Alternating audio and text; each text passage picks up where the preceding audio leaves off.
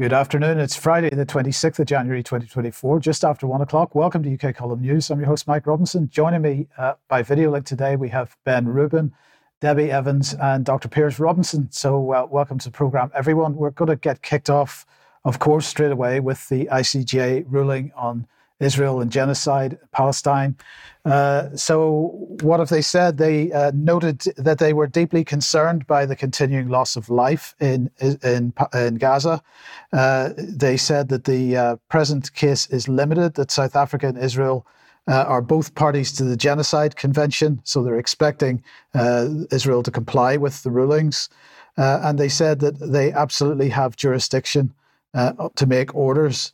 Now, the orders that they made, most of the rulings were a 15-2 majority, but it's noticeable that they used language like take all measures, that Israel needs to take all measures to prevent, and so on. They're not calling, or they haven't called for an outright ceasefire at this point. She absolutely said that the court has jurisdiction to consider the case.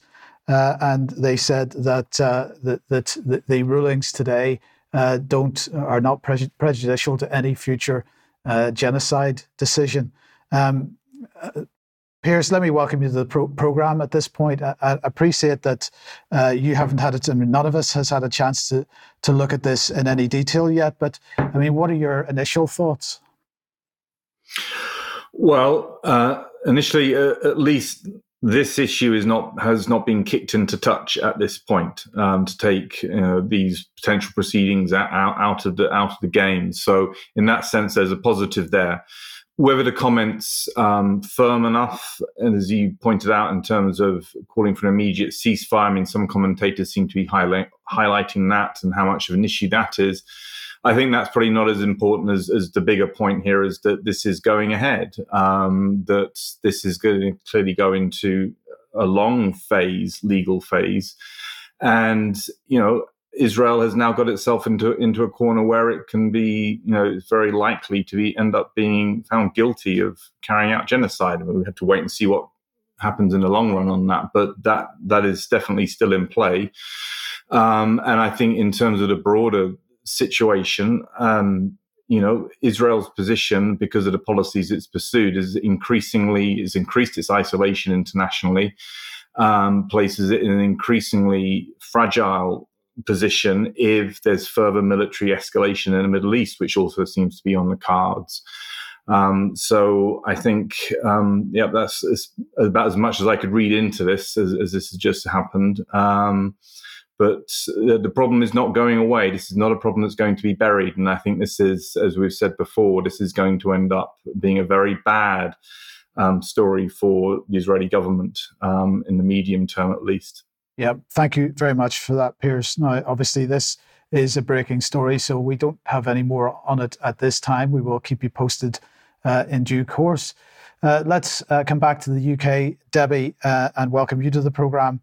The dark subject of deaths here.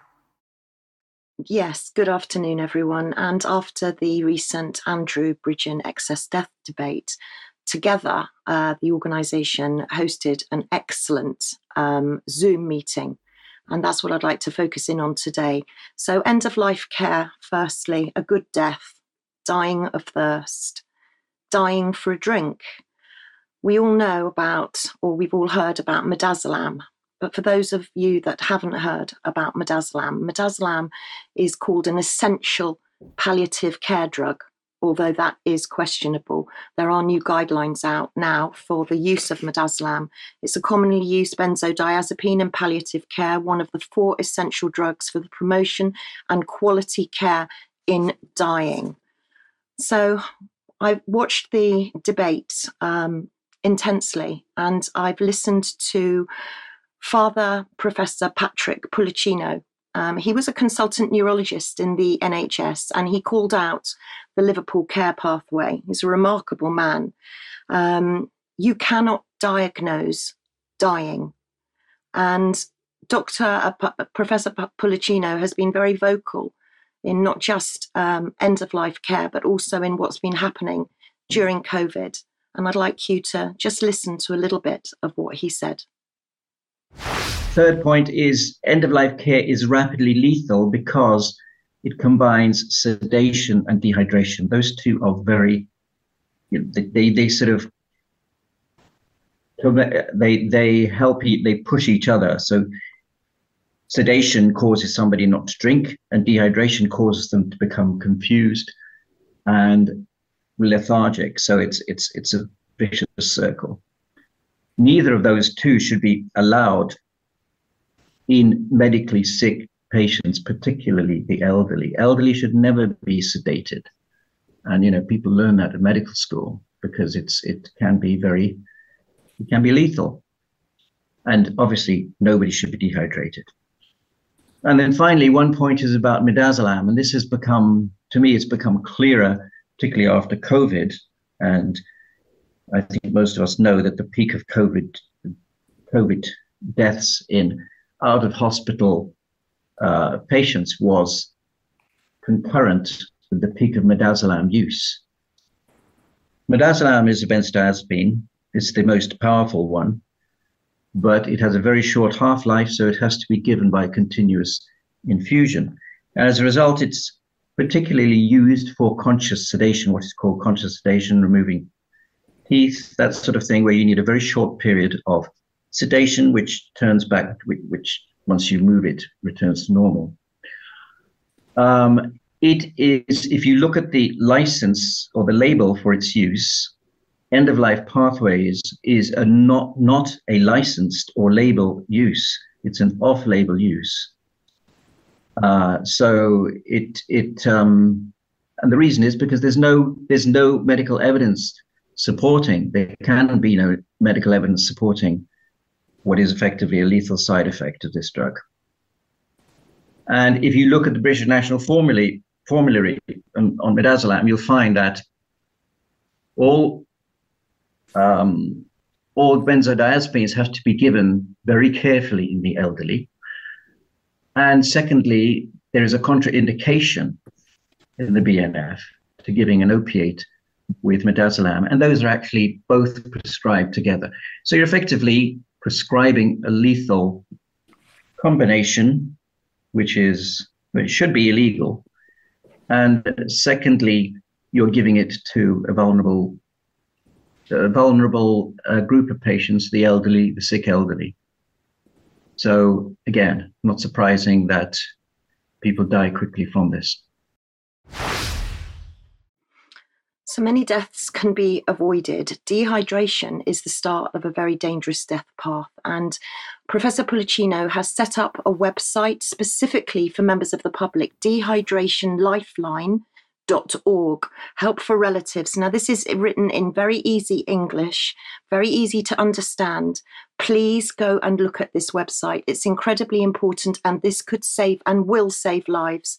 So part of what he says is that patients are started on the pathway. They're diagnosed as imminently dying. This is not scientifically possible. He says, if you see somebody that's being discontinued fluids, this is going to lead to dehydration, which will lead to confusion, which will then probably lead to sedation. Midazolam is a short-acting benzodiazepine. That's what it's designed for. And if you see a syringe driver by the side of a patient, ask what's in it. He then goes on to give some really, really vital advice. The signs of dehydration, very simple. Please read these. They will save lives. If someone's thirsty and can't reach their drink, maybe they're immobile, maybe they're a young person who's maybe got a fracture. If their tongue is dry, their mouth is dry, their lips are cracked, or their speech is poor, that could also be a sign. If they have a urine bag and their urine will be dark if they're dehydrated, a dark amber color. Please check the drip if they have a drip. If it's dripping slowly, then it could be that they're dehydrating. Drowsiness or confusion can be associated and is associated with dehydration. Blood tests can determine dehydration, but a really easy test is to pinch the back of the hand, the skin on the back of the hand, just pinch it up. And if it falls back and springs back quickly, you're hydrated. If it stays in a little peak, that's a sign of dehydration. Dehydration causes death. Please make sure your loved ones aren't thirsty. Debbie, in my recent experience of visiting hospital, one of the things that I noticed straight away was that there's very little presence of nurses on the wards at any particular time. And in fact, the machines, the pumps that are giving the drips are often alarming because maybe the pipe got blocked or something and it stopped, or in fact alarms were going off because the batteries were run out and they weren't plugged into the mains. And yet this would happen for ages and nobody would come to deal with it. So as you say, if someone is unable to reach, then obviously they're going to end up dehydrated. What can people do to put a bit of pressure on to cause nurses to basically do their jobs? Challenge, ask questions, and make sure that that person's had a drink. In my day, we had fluid balance charts. So relatives could see at the chart at the bottom of the bed, the fluids in and the fluids out. Nowadays, you have to ask. And if your loved one is immobile or is slightly confused, then it's really up to the relatives to check in with the staff all the time. And when you go to visit, please make sure, offer them a drink, because they might not have had one for quite a long time, as you rightly said, Mike. Yeah. Okay. Thank you, Debbie. Ben, let's come to you then. And everybody's favourite politician, Tony Blair. Isn't he just? Yes. So we've talked a lot over the past few weeks about the Tony Blair Institute for Global Change and what they've been up to in the UK and what they have planned for the UK.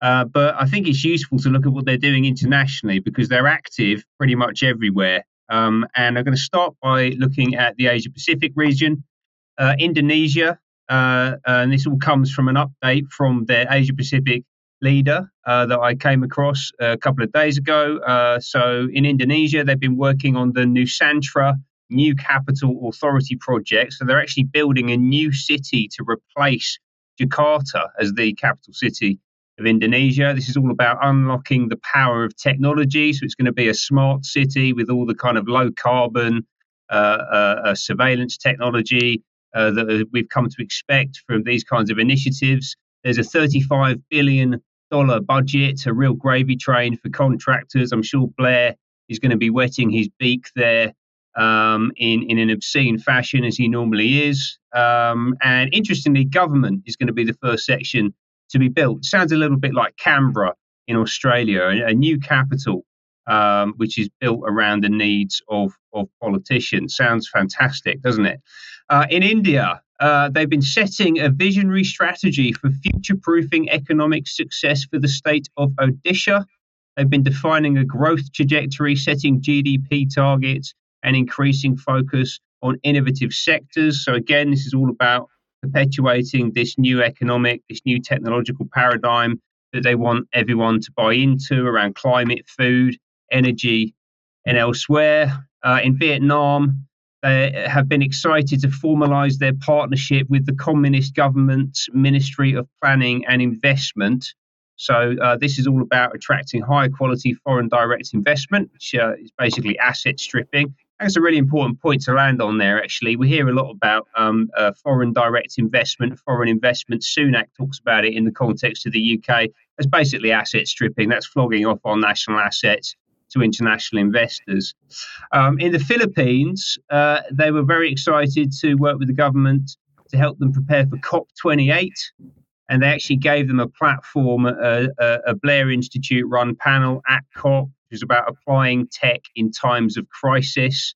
Yeah, the manufactured crisis that Tony Blair's had quite a serious hand in developing. The Philippines, as you're probably aware, is also run by a fairly dictatorial figure. I think this is why Tony likes going around to these countries. You can just go talk to the top guy and get things done. And they've got big growth ambitions for the region in 2024. They're also really, really active in Africa. We've talked a lot about Africa and the former Commonwealth nations, the former colonies, not just the British colonies, but the French, the Portuguese, other people that were down there, being essentially a proving ground, a testing ground for a lot of the new initiatives that they're rolling out. One of these things has manifested through a partnership with C40 Cities, which I think is particularly interesting. We've talked a lot about C40. It's the group of 100 mayors from around the world that are united in action to confront the climate crisis, and it's co-chaired by Sadiq Khan, London Mayor, and Yvonne Aki-Sawyerr, who's the mayor of Freetown in Sierra Leone. And I came across this post a few days ago, which talks about Mrs. Aki Sawyer or Miss Aki Sawyer and the Freetown, the Tree Town initiative that was funded by the Bloomberg Philanthropies Global Mayor's Challenge. It was won a couple of years ago. They planted nearly 1 million trees, actually. It's quite a commendable initiative. But what I don't understand really with any of this stuff is why it requires international billionaires and really, frankly, war criminals like Tony Blair to come along and enable it. Can they not just do this stuff off their own back, like with local investment? It seems that would make a lot more sense. Now, the person who shared this post, she's particularly excited. Some really interesting language here, right? So seeing how Freetown's natural capital investment strategy is rolled out and how we build and finance equitable, sustainable pathways to locally led climate adaptation in Freetown. Hashtag climate change solutions, hashtag climate finance, hashtag climate change action. The language around this stuff is so turgid and bureaucratic, but unfortunately, this is how these people speak. Now, what else have we got in Africa? So, as I said, they've been very active. They're on the ground in a number of different places, Ghana, Malawi, Senegal. They've been doing lots of work around the health system, introducing vaccine passports, digital ID systems. There's a whole page on the Tony Blair Institute website with some very interesting, well-produced videos about what they've been up to. And as I say, I see this essentially as a laboratory for what they're looking to roll out across the health system in the UK and other developed nations. And they've also worked on an exciting project to educate school children in Rwanda. And Tony's going to tell you a bit about that now. Everyone knows today that if you can't get on the internet, you can't get opportunity, you can't get advancement, you can't get progress. So this is going to enable us to do something absolutely revolutionary for the developing parts of the world. This is the first step. There's many more along the way, but it's an amazing innovation that has brought the internet right into the classroom here in the middle of Rwanda.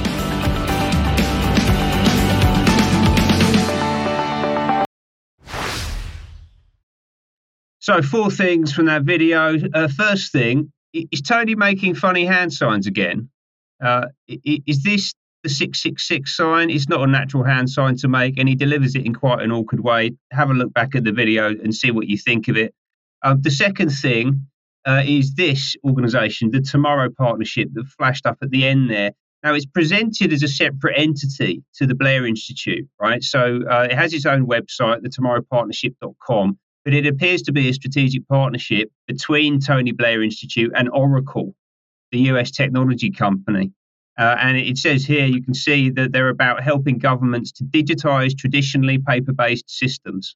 And they do that especially in healthcare. Oracle was founded and is still run by Larry Ellison, who's currently the world's 4th richest man.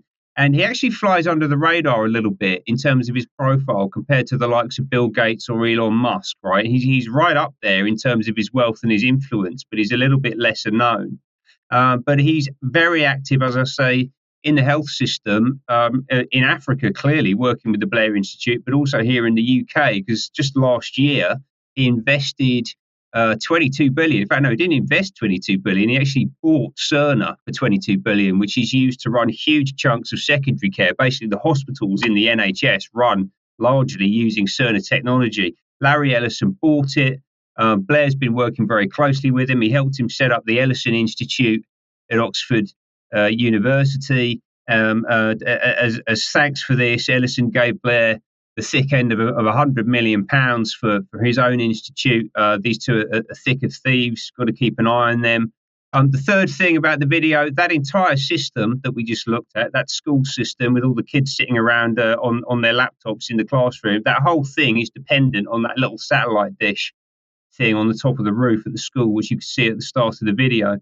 Now it wasn't actually referenced in the film. It was in the announcement that the film came from. It was referenced in the post. That is Starlink.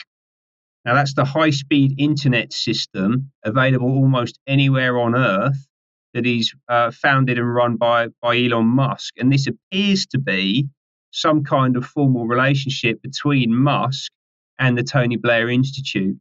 right? So I think the important thing to land on here, beyond the work that Blair's doing across Asia and Africa, is that global governance, as embodied by Tony Blair, runs on the rails that are laid down by global billionaires. They have a very mutually dependent, symbiotic relationship with each other. Davos shows us that. We'll talk about that later. And this is how that manifests out there in the field.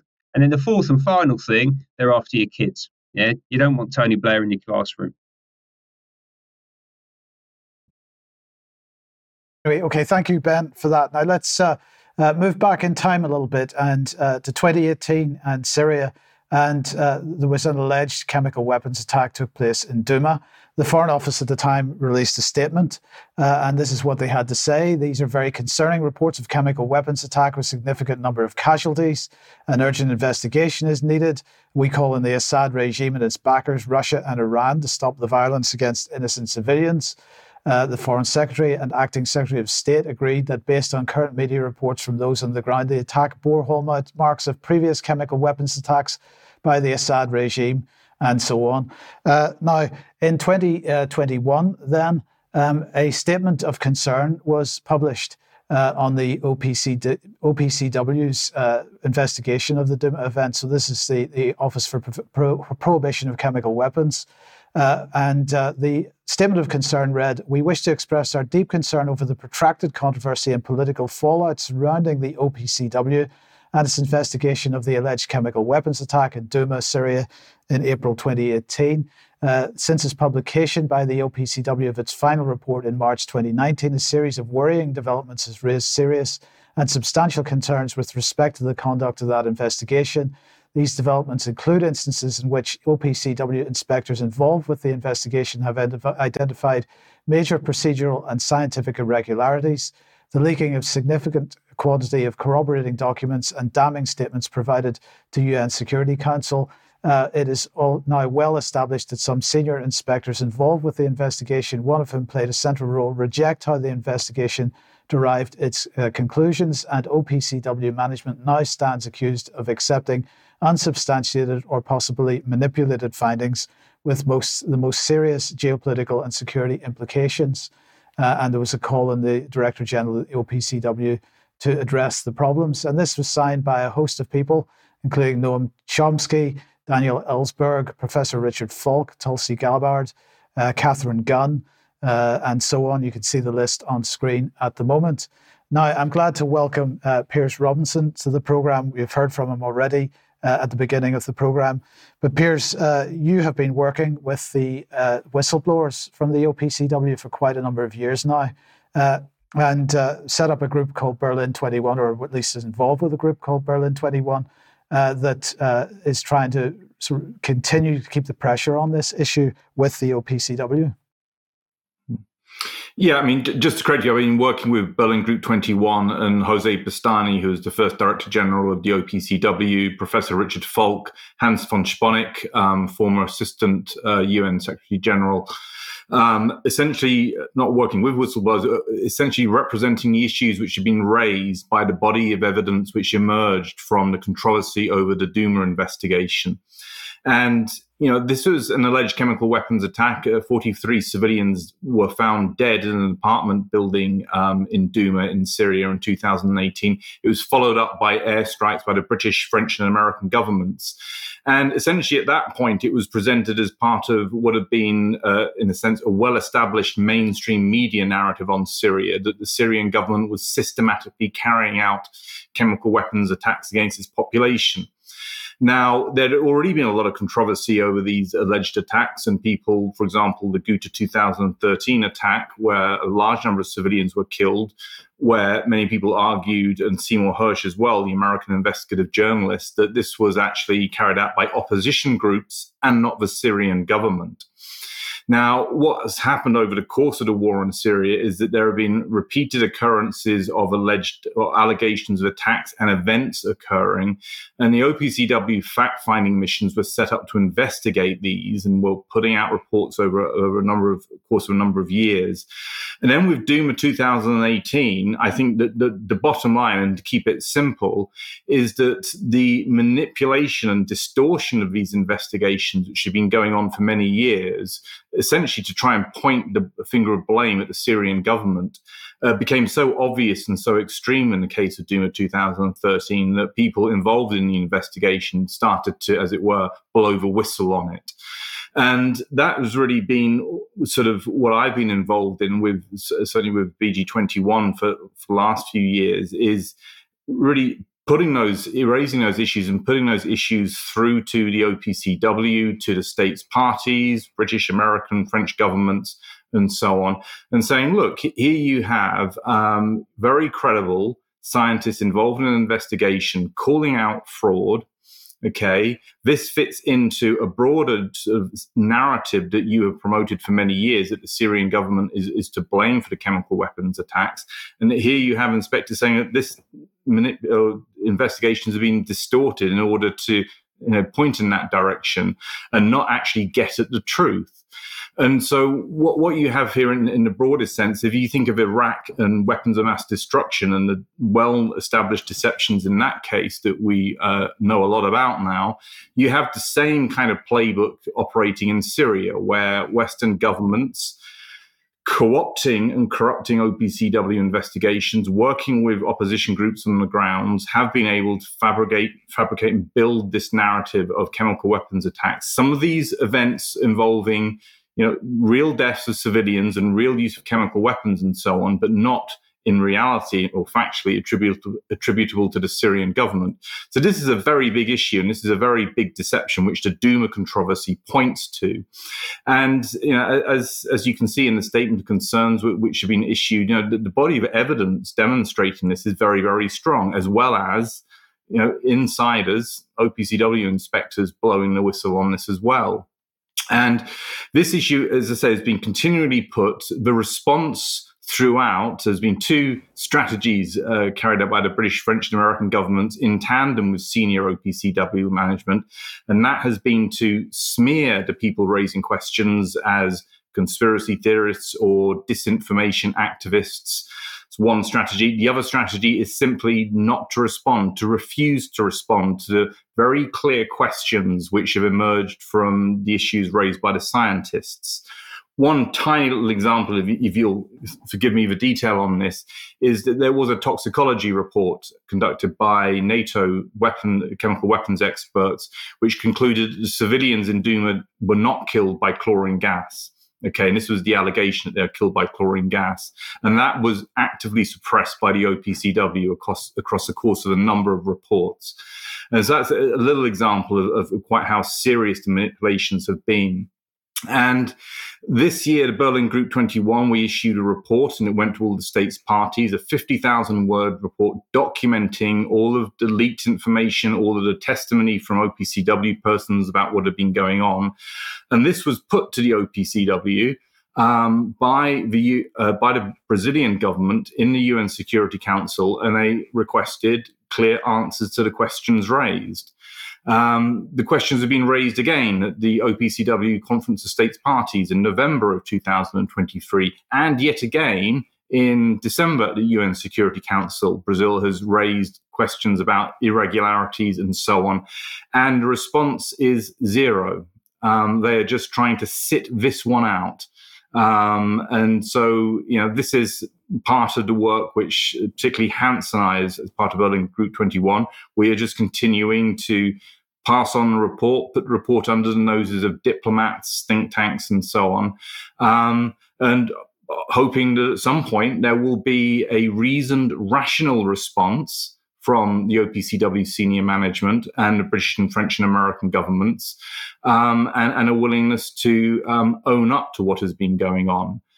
I suspect because of the geopolitical realities that they're wedded on, they're stuck on this particular train they're on, and it's very difficult for them to get off it.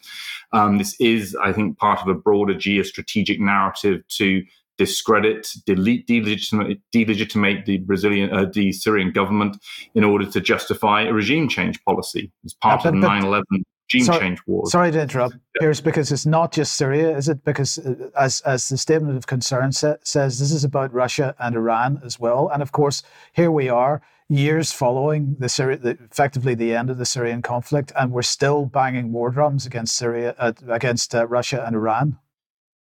Yeah, all of this. I mean, Syria as a case, and as a case of sort of strategic deception, fits into the context of the regime change wars that we have seen since 9/11. That itself was a self-inflicted wound to get these conflicts rolling, to get them started.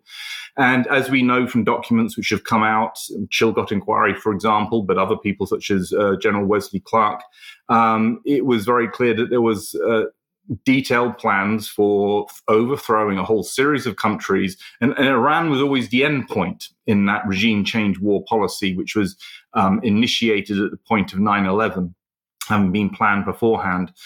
And that's exactly where we are. All of these years on, the deception's rolling on, and it is about essentially these, some would describe now, desperate drives from the Western military-industrial complex, whatever you want to call it, to continue this policy and to continue the belligerent engagement in the international system as a part of shoring up our power and influence, or the West's power and influence. Yeah. So it's very much part of this bigger geopolitical picture. And as with the case of 9/11 itself, the sooner Western publics fully wake up to the level of deception and manipulation, then the sooner there's some possibility of significant pushback against Western governments. And, we are getting closer and closer to that point where if we have major escalation in the Middle East, if they go for Iran, if the neocons get their way, and we have war with Iran, it's very unlikely that China and Russia will stand to one side in that. And, difficult with the younger generation today who've been sort of anesthetized to sort of the level of conflict in the international system. This is an extremely dangerous point in time. And us going in a regional war in the Middle East, expanding, and then Russia and China becoming involved, that can head to very, very dangerous and dark places. Yeah. Not definitely what's going to happen, but it would be naive not to recognize the dangers implicit in that. So yes, the OPCW issue very much fits into this broader network, and for sure, I mean, I obviously have been involved in researching and writing about this, and also with Hans and BG21. It is a case where the evidence is there. It's very, very solid. There's very little room for alternative interpretations. A bit like where we are now with Iraq and weapons of mass destruction. We've got the evidence on that of what was going on, etc. Same goes for 9/11, and the same goes for what's been essentially created as part of trying to overthrow the Syrian government, a major strategic deception, and so on. So, for people who like the details, the evidence is there, and the people, Hans and I in particular, but also I think OPCW persons who have raised issues, whistleblowers and so on, no one's going to let this one go. Okay, Piers, I'm going to say thank you very much for that. I just wonder if you've got just 2 words on this. If we look at this example of the OPCW, but then we've also got the World Health Organization and other UN institutions that are effectively being co-opted to pursue a Western agenda. Do you think the UN can come back from this? Yeah, I mean, these parallels are important. And this, if people read the statement which BG21 has just put out on its website, and Hans and actually Professor Richard Falk have got a book coming out on the United Nations. And of course, both have been heavily involved, and Hans was an employee of the United Nations. What we have here is another piece of evidence of the corruption and co-optation of our international organizations. We've seen it with the COVID response. We see it every day in the geopolitical context. Can it come back from this? I'm really not sure. I think the institutions are very corrupt. I'd say that there is a possibility that with sufficient pressures and so on, and maybe what we're seeing in Israel and Gaza at the moment, that will create some kind of drive for accountability, which will restore some credibility, or at least be an example of this is how the United Nations is supposed to work, that might be able to give the UN an opportunity to come back. But, unless it deals with issues such as the OPCW and Syria, I mean, persistent corruption and manipulation of investigations to keep a war going, unless that's dealt with, I think it's, people who argue that these institutions are fundamentally broken and not working, I think that argument is going to remain persuasive. So I think, so in short, there is a way back, possibly, but, I think it's going to have to do a lot of work to restore its own credibility. The way the United Nations itself is getting caught up in the ridiculous disinformation narrative, for example, as well as, as we said, the COVID issue and the pandemic preparedness agenda. This all points towards co-optation of these organizations by powerful actors, particularly the West, but also, and it's an open question to an extent, other major powers in the international system. One of the problems we have is that I think that all governments are tempted by these technologies of control and manipulation, whether it's censorship or pandemic preparedness and so on. And so it's tempting for all powerful actors to sort of run with those agendas. And in a sense, what you need and what the UN should be is it should be there for the peoples of the world. That's what it's supposed to be for. Yeah. And, that's going to be a long road and a very hard road, I think, sort of rebuilding the UN so that it is properly functioning as a voice in order to represent the people of the world rather than powerful elite groups. Yes. But, never give up hope, I would say. Okay. Thank you very much, Piers. Thank you very much for joining us today. That is really useful. Now, let's move on. If you like what the UK Column does, you would like to support us, please head over to community.ukcolumn.org. We'd be welcome as a member, and your membership very much needed. Please also consider the shop. We have stuff for you there as well. But please do share anything on the various platforms, especially ukcolumn.org and ukcolumn.extracts.co.uk. And Debbie's blog is now up on ukcolumn.org if you would like to have a look at that, focusing on the MHRA, as you can see on screen there. We've got the Doctrine of the Lesser Magistrates being discussed with Mark Anderson and Matt Trivella. That's on the website. And although it's not there yet, it will be immediately after the news. We have the first episode of the new series, The Health Revolution, with Clive DeCarlo, that went out on Thursday. Yesterday. That will be up later on. Debbie, very briefly, an event happening in Cornwall. There is Cornwall Rising Up. Please do join me. I'll be definitely going on 4th of February between 2 o'clock and 4 o'clock, St Austell Rugby Club. Please book a place, Stannery 2.0 at proton.me. Okay, thank you, Debbie. And well, let's come back to you and excess mortality a bit more on this. Okay, so yes, we've talked about end-of-life care. So end-of-life care is essentially euthanasia, and this is where a doctor administers a substance to accelerate death. Assisted suicide is where a person ingests a substance to facilitate their own death. Professor Kevin Ewell was also present on this incredible Zoom held by Together. The link will be in the show notes. Professor Kevin Ewell is a historian. He's also researched assisted suicide. He's the CEO of Humanists Against Assisted Suicide and Euthanasia. Let's hear what he had to say.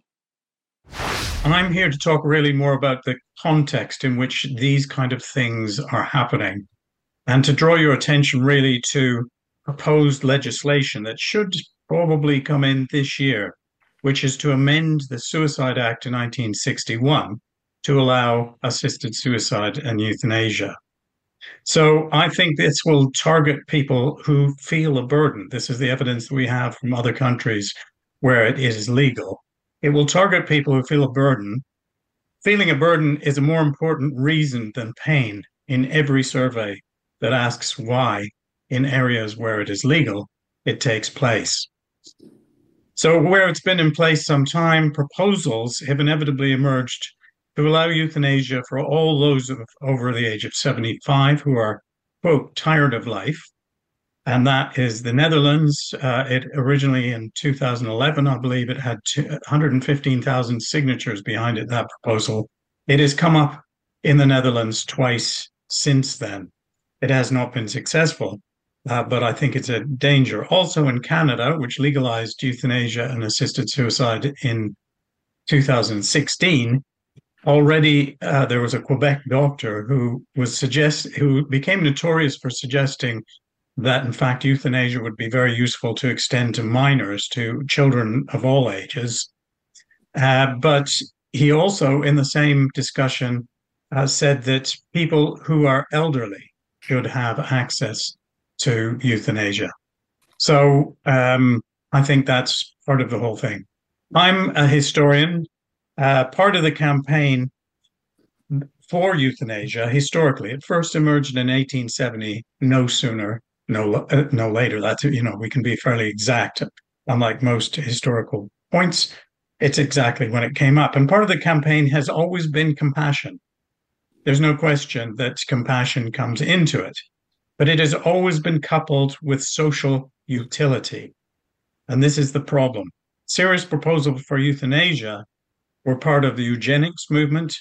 They aimed to streamline society by getting rid of those whose lives were inconvenient to themselves, but also to others, to society more broadly. So those motivations continue today. I don't have to tell you about, I hate talking about the 1930s because I don't like to tag my opponents with the idea that they're a bunch of Nazis. And of course, they're not. They're well-meaning people. But of course, people are very familiar, I think, with the mass euthanasia that happened under the Third Reich, that began with the disabled, then with the mentally disabled, and then Jews. So it's sort of extended in that way. I'm happy to answer questions or give lectures about that because that's what I used to do. So the assisted dying bill, as Professor Yules says, is set to come in possibly this year. So please do go and look at that video. Jumping on to another topic, of course, which involves death again, is vaccine injuries. And I'd like to just take you now to a topic that was held in New Hampshire Senate. This was relative to vaccine and pharmaceutical products being distributed by the state. And Senate Bill 319 prohibits the state of New Hampshire and its political subdivisions from purchasing or promoting or distributing any vaccine or pharma product that has not been tested with voluntary human trials. I was absolutely staggered, and I'm going to introduce you to Dr. John Bowdoin, who you may not have heard of. He's a systems engineer, and he gave evidence at New Hampshire hearing. He wants to know why the mRNA skipped all trials. He has the most amazing amount of evidence. He has 1 million unredacted death certificates, which he has analysed comparably with VAERS data. Let's hear what he says. 1 million unredacted death certificates, about 500,000 from Massachusetts, 420,000 from Minnesota, and the balance comes from Vermont. I'll just talk about Massachusetts for a minute. As far as safe and effective goes, I traverse the hierarchy of data and evidence from the individual case, that's a single death certificate, all the way up through all-cause, which is the highest level of hierarchy. So all-cause deaths, yes, they were up quite a bit in Massachusetts in 2020, but they were also up in 21 and 22. All of a sudden, the causes of death that were causing the excess death shifted from a respiratory seasonal virus. So you have pneumonia deaths, ARDS, COPD. They were up in 2020. Well, what happened on a year boundary when the vaccines were introduced? Everything shifted to blood and circulatory. Blood and circulatory deaths all of a sudden started going up. They didn't go up when COVID was around in 2020. They all of a sudden started going up in 2021. Acute post-hemorrhagic anemia, thrombocytopenia, cardiac arrhythmia, cardiac arrest, pulmonary embolism. And I can tell you about the individual cases. Cassidy Baraka from Groton, Massachusetts, was injected in January 13. There's a report written about her. She reacted in 5 minutes, vomited for 8 to 10 hours. Cassidy died on January 18, 4.5 days later. You know what it says on her death certificate from Massachusetts? Complications of coronavirus 19 viral infection, with no mention of the vaccine. Those are multiple federal felonies that the medical examiner, Stephen Schwartz, committed on her death certificate. A couple days ago, it was referred to the Attorney General of Massachusetts for criminal investigation. That's just one. That's just one. The death industry is alive and well. Yes, indeed. Debbie, we're going to do something about that. Okay, let's come on to the issue of education and homeschooling, because homeschooling is on the rise. According to the British government and the Department of Education, they're very excited about that because, of course, they lose those people who get perhaps alternative narratives. So they're extremely concerned that homeschooling is not only on the rise, but it's going to become a permanent feature of British life. So let's have a look and see what they had to say about it. Local authorities have a duty under Section 436A of the Education Act 1996 to make arrangements to establish the identities of children in their area who are not registered pupils at a school and are not receiving suitable education. So these are the numbers that they're talking about. In autumn 2022, there were, they say, 80,900 pupils who are not in normal schools and are being homeschooled. By spring 2023, that had gone up to 86,200. And by the summer of 2023, that was up to 97,700. So quite a stark rise, and it seems to be going in that general direction.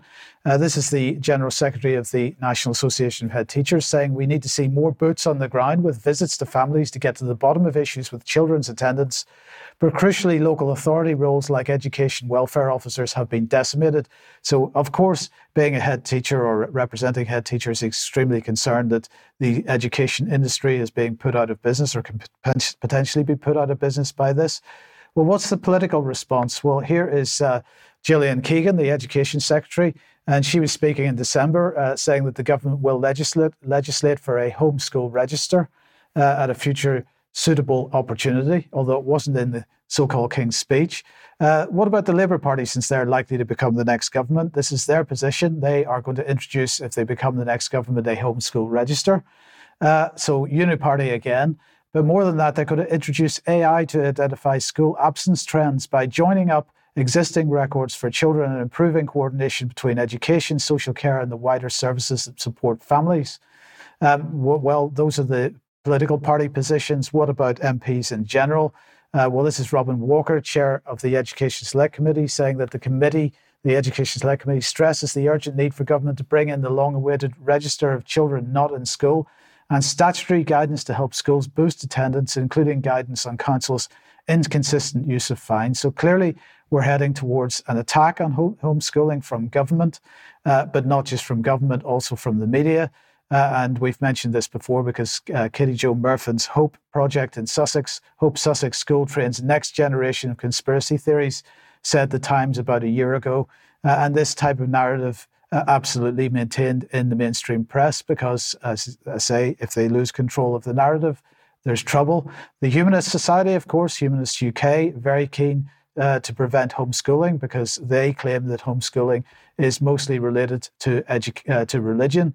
And they're concerned about unregistered schools, so-called illegal schools, like Hope Sussex and other places, but they're particularly concerned with ones that are religious in nature. But don't worry, the private sector is ready to take advantage of this situation. So here is FE Stories saying, famous investor, the homeschooling boom is just beginning. They want to get involved in making sure that homeschoolers can spend their money in the right places. And of course, this is really just, I believe, an effort to make sure that the narrative finds its way into homeschooling as well by private companies providing tools and mechanisms for people to homeschool with ease at home and so on. But let's bring this on from Hannah Frankman, who's saying homeschooling your kids is not a luxury. It's a sacrifice, but it's worth it. But it's worth it. I would just say to finish, it's not a sacrifice if you're able to do it. It's an act of resistance because, of course, it is absolutely counter to the mainstream narrative in many ways. Encouraging news, Ben, that people homeschooling, the numbers homeschooling are increasing. We've got to encourage that as much as possible, I think. I agree, yes. One less child in the grip of state indoctrination, the better, basically. And actually it runs completely counter to the trend that I'm going to talk about now, interestingly. And these two things are obviously directly linked to each other. You will not have failed to notice that there is a loud and ongoing and concerted effort to introduce women into the workforce and to rapidly elevate them into positions of power and authority. But where's it coming from? How does it manifest? And what are the implications of all this? To kick things off, we're going to listen to Common Purpose CEO Adirupa Sengupta. It is widely acknowledged that women have historically faced greater barriers when it comes to fully participating in economic life. Across the world, geographies and backgrounds, disparities between men and women persist in the form of pay gaps, uneven opportunities for advancement, and even disproportionate representation in decision-making. The challenges have been compounded further by the COVID pandemic. The value of gender diversity, particularly in the workplace, is something we must make greater efforts to solve. Women bring different perspectives and approaches to the world of work, which can result in a more inclusive workplace and often much better results in organizations. Inclusive leaders and inclusive organizations outperform those that are not, yet women remain underrepresented in all levels of management. To achieve this, we need in our organizations and as a society to create spaces and opportunities for women across the world to help them to share their experiences with the next generation of female leaders to spark, to motivate, and to mentor. When we can create opportunities to come together and learn from each other's experiences and perspectives, we not only help overcome the barriers we may place on ourselves as women, but also we can build our courage, our confidence, and resilience. No mention of children at all, which is historically the reason why women were not in the workforce. They were taking care of the children. That was part of the nuclear family unit. It was the kind of core base unit of our civilization for the whole of human history up until very recently. And people like Adirupa Sengupta at Common Purpose are very keen to push back on that. Apparently women have been oppressed. We've got to give them more money. We've got to give them bigger jobs. We've got to involve them in all the important decisions. Apparently, inclusive leaders and organizations outperform those that are not inclusive, i.e. that don't proactively work to bring women into them. And unfortunately, we hear this all the time. I can fairly confidently tell you that there's very little real-world evidence to support that claim.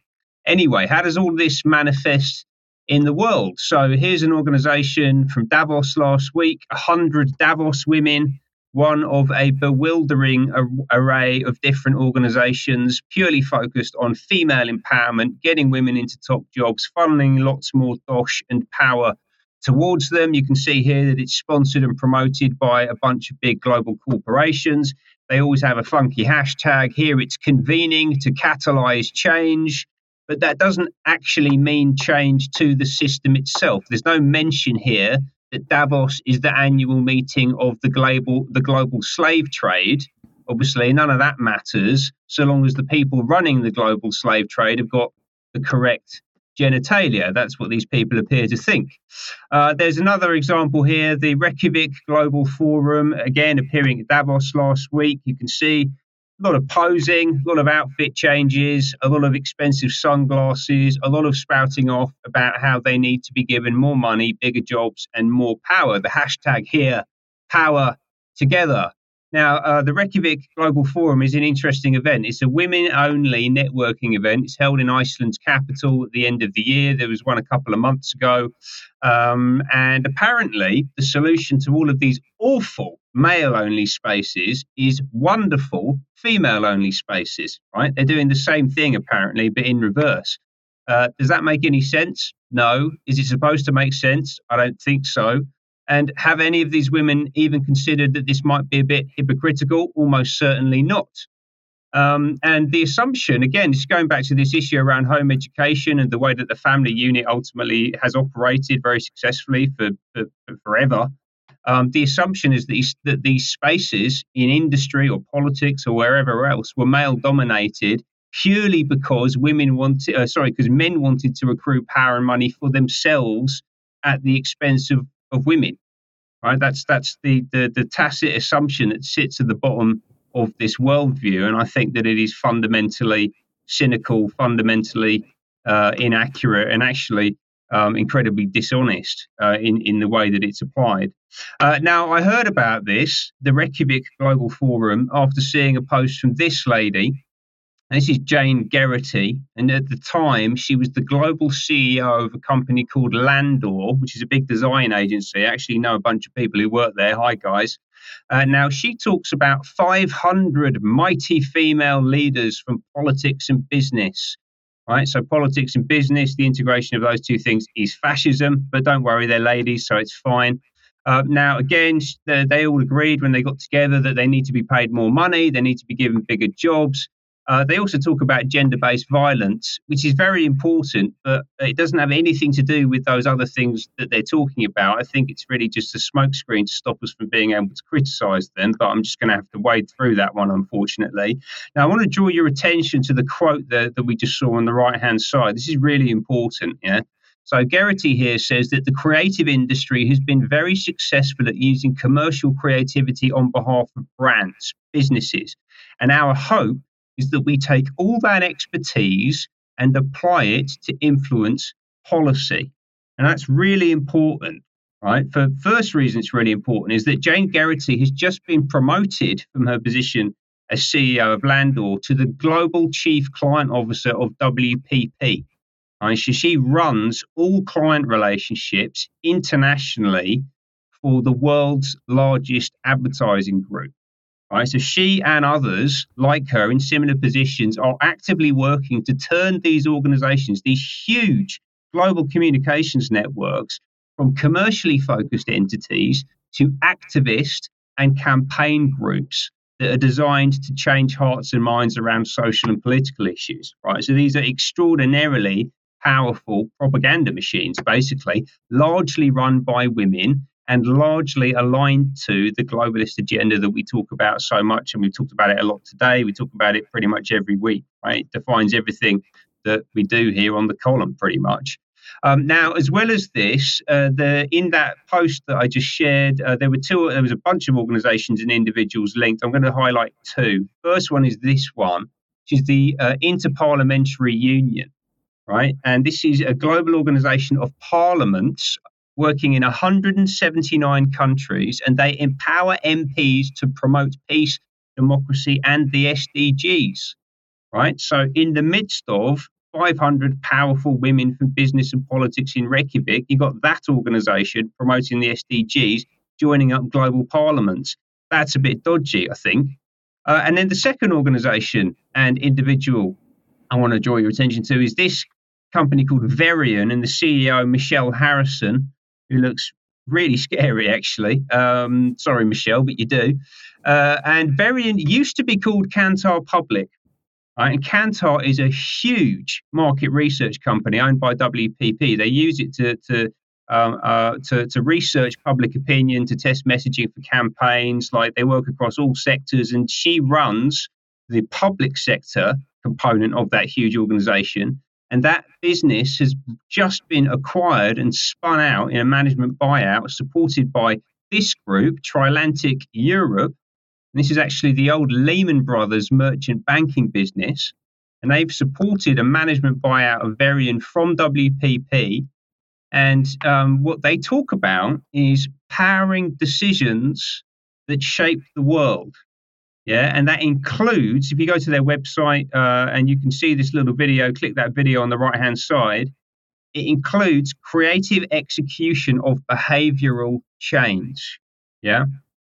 Now, those are their words. My words are, this is basically a large-scale propaganda machine designed to push forward a global agenda backed by some very questionable financial institutions and all aligned to an agenda being put forward by common purpose. And women fundamentally sit right at the center of it. Thank you, Ben. Now, Debbie, just before we come on to your final segment here, have you got any thoughts on that? Sorry, Mike, I didn't hear, sorry. I say, just before we come on to your final segment, have you got any thoughts on Ben's segment there? Yes, I have. I would really like an invitation with some of these women because I have a lot to say about it. Perhaps we can talk about it a bit on Extra because it's fascinating. I have a completely different perspective. Who would have thought? Yes. Okay. Thank you. Now, Debbie, let's finish today with the World Health Organization. Yes, and you know what? This is going to be uplifting, I hope, for everybody. So James Roguski, who's done so much work on scrutinising the WHO and the international health regulations. His latest Substack is entitled Big Trouble in Little Geneva. And after a 1-hour briefing was presented to the WHO, it would seem that all is not going too well. So what are those reasons that he lists in his Substack? So a number of them. I won't read them all out, just a couple there. He says that many facts were omitted, including the January 2024 deadline. He says that the pandemic treaty is being rewritten because member states are unhappy, but that wasn't really mentioned. However, was it mentioned? Well, you know what? I listened to it, and it's always very satisfying, isn't it, to see Tedros looking a bit concerned. Let's have a listen to what he said about the Pandemic Preparedness Treaty. World leaders at the UN General Assembly high-level meeting agreed a strong political declaration, including a commitment to include negotiations on the pandemic agreement and amendments to the international health regulations by May this year. But I must say, I'm concerned that member states may not meet that commitment. Time is very short, and there are several outstanding issues that remain to be resolved. In my view, a failure to deliver the pandemic agreement and the IHR amendments will be a missed opportunity for which future generations may not forgive us. It will take courage and it will take compromise from our side. You will not reach consensus if everyone remains entrenched in their positions. Everyone will have to give something, or no one will get anything. I urge all member states to work with urgency and purpose to reach consensus on a strong agreement that will help to protect our children and grandchildren from future pandemics. So you, our wonderful audience and listeners, are making a difference. This is really good to see Tedros concerned. So who is our rep in the UK, for example? I've just taken the UK as an example, but if you go to the WHO and you can see who your rep is for your country. So our rep is Miss Elle Collins. There's a whole bunch of them there, but we'll just take the one at the top, Miss Elle Collins. So who is she? Miss Elle Collins is actually an LSE graduate in international relations, but she's risen to the top in super quick time. So let's go and have a look a bit more in detail at Miss Collins, because we can see that she was a G7 senior policy advisor for antivirals and therapeutics, where she manages 2 policy advisors. She's head of WHO, but only 8 years. She was a legal intern with Disney, How the Young Rise. And so she's made considerable progress in a very short time. So we need to put pressure on these people. And just to end this segment very briefly, really with a statue. Oh, sorry. Yes, please freeze the screen for Miss Collins and you can see her CV there. But just to end this segment with the statue outside the WHO, which was launched, which was unveiled in 2013, but it's to launch smallpox eradication. So perhaps we should be calling the World Health Organization the World Vaccine Organization. Debbie, thank you very much for that. Now, you just have to excuse me 1 second because we're just going to jump forward here to the final slide. We're going to end the program there, and I'm going to say thank you very much to Piers, to Debbie, and to Ben for today. Now, we've got quite a lot for extra today, including CBDC, a bit more on Davos, and a bit more on global goals and so on. But we also have some video of the continuing farmers' protests. I just wanted to put this up to end off with because I thought it was an interesting thought. The world can live without politicians, but the world cannot live without farmers. That may well be the case. So just keep that in mind. The question is, do we need to continue with the types of politicians that we have at the moment? We'll end there. We've got lots to cover in extra in a few minutes' time. Do join us if you're a UK Column member. Otherwise, we will see you at 1 p.m. as usual on Monday, and hope everyone has a great weekend. Thanks for watching. Bye-bye.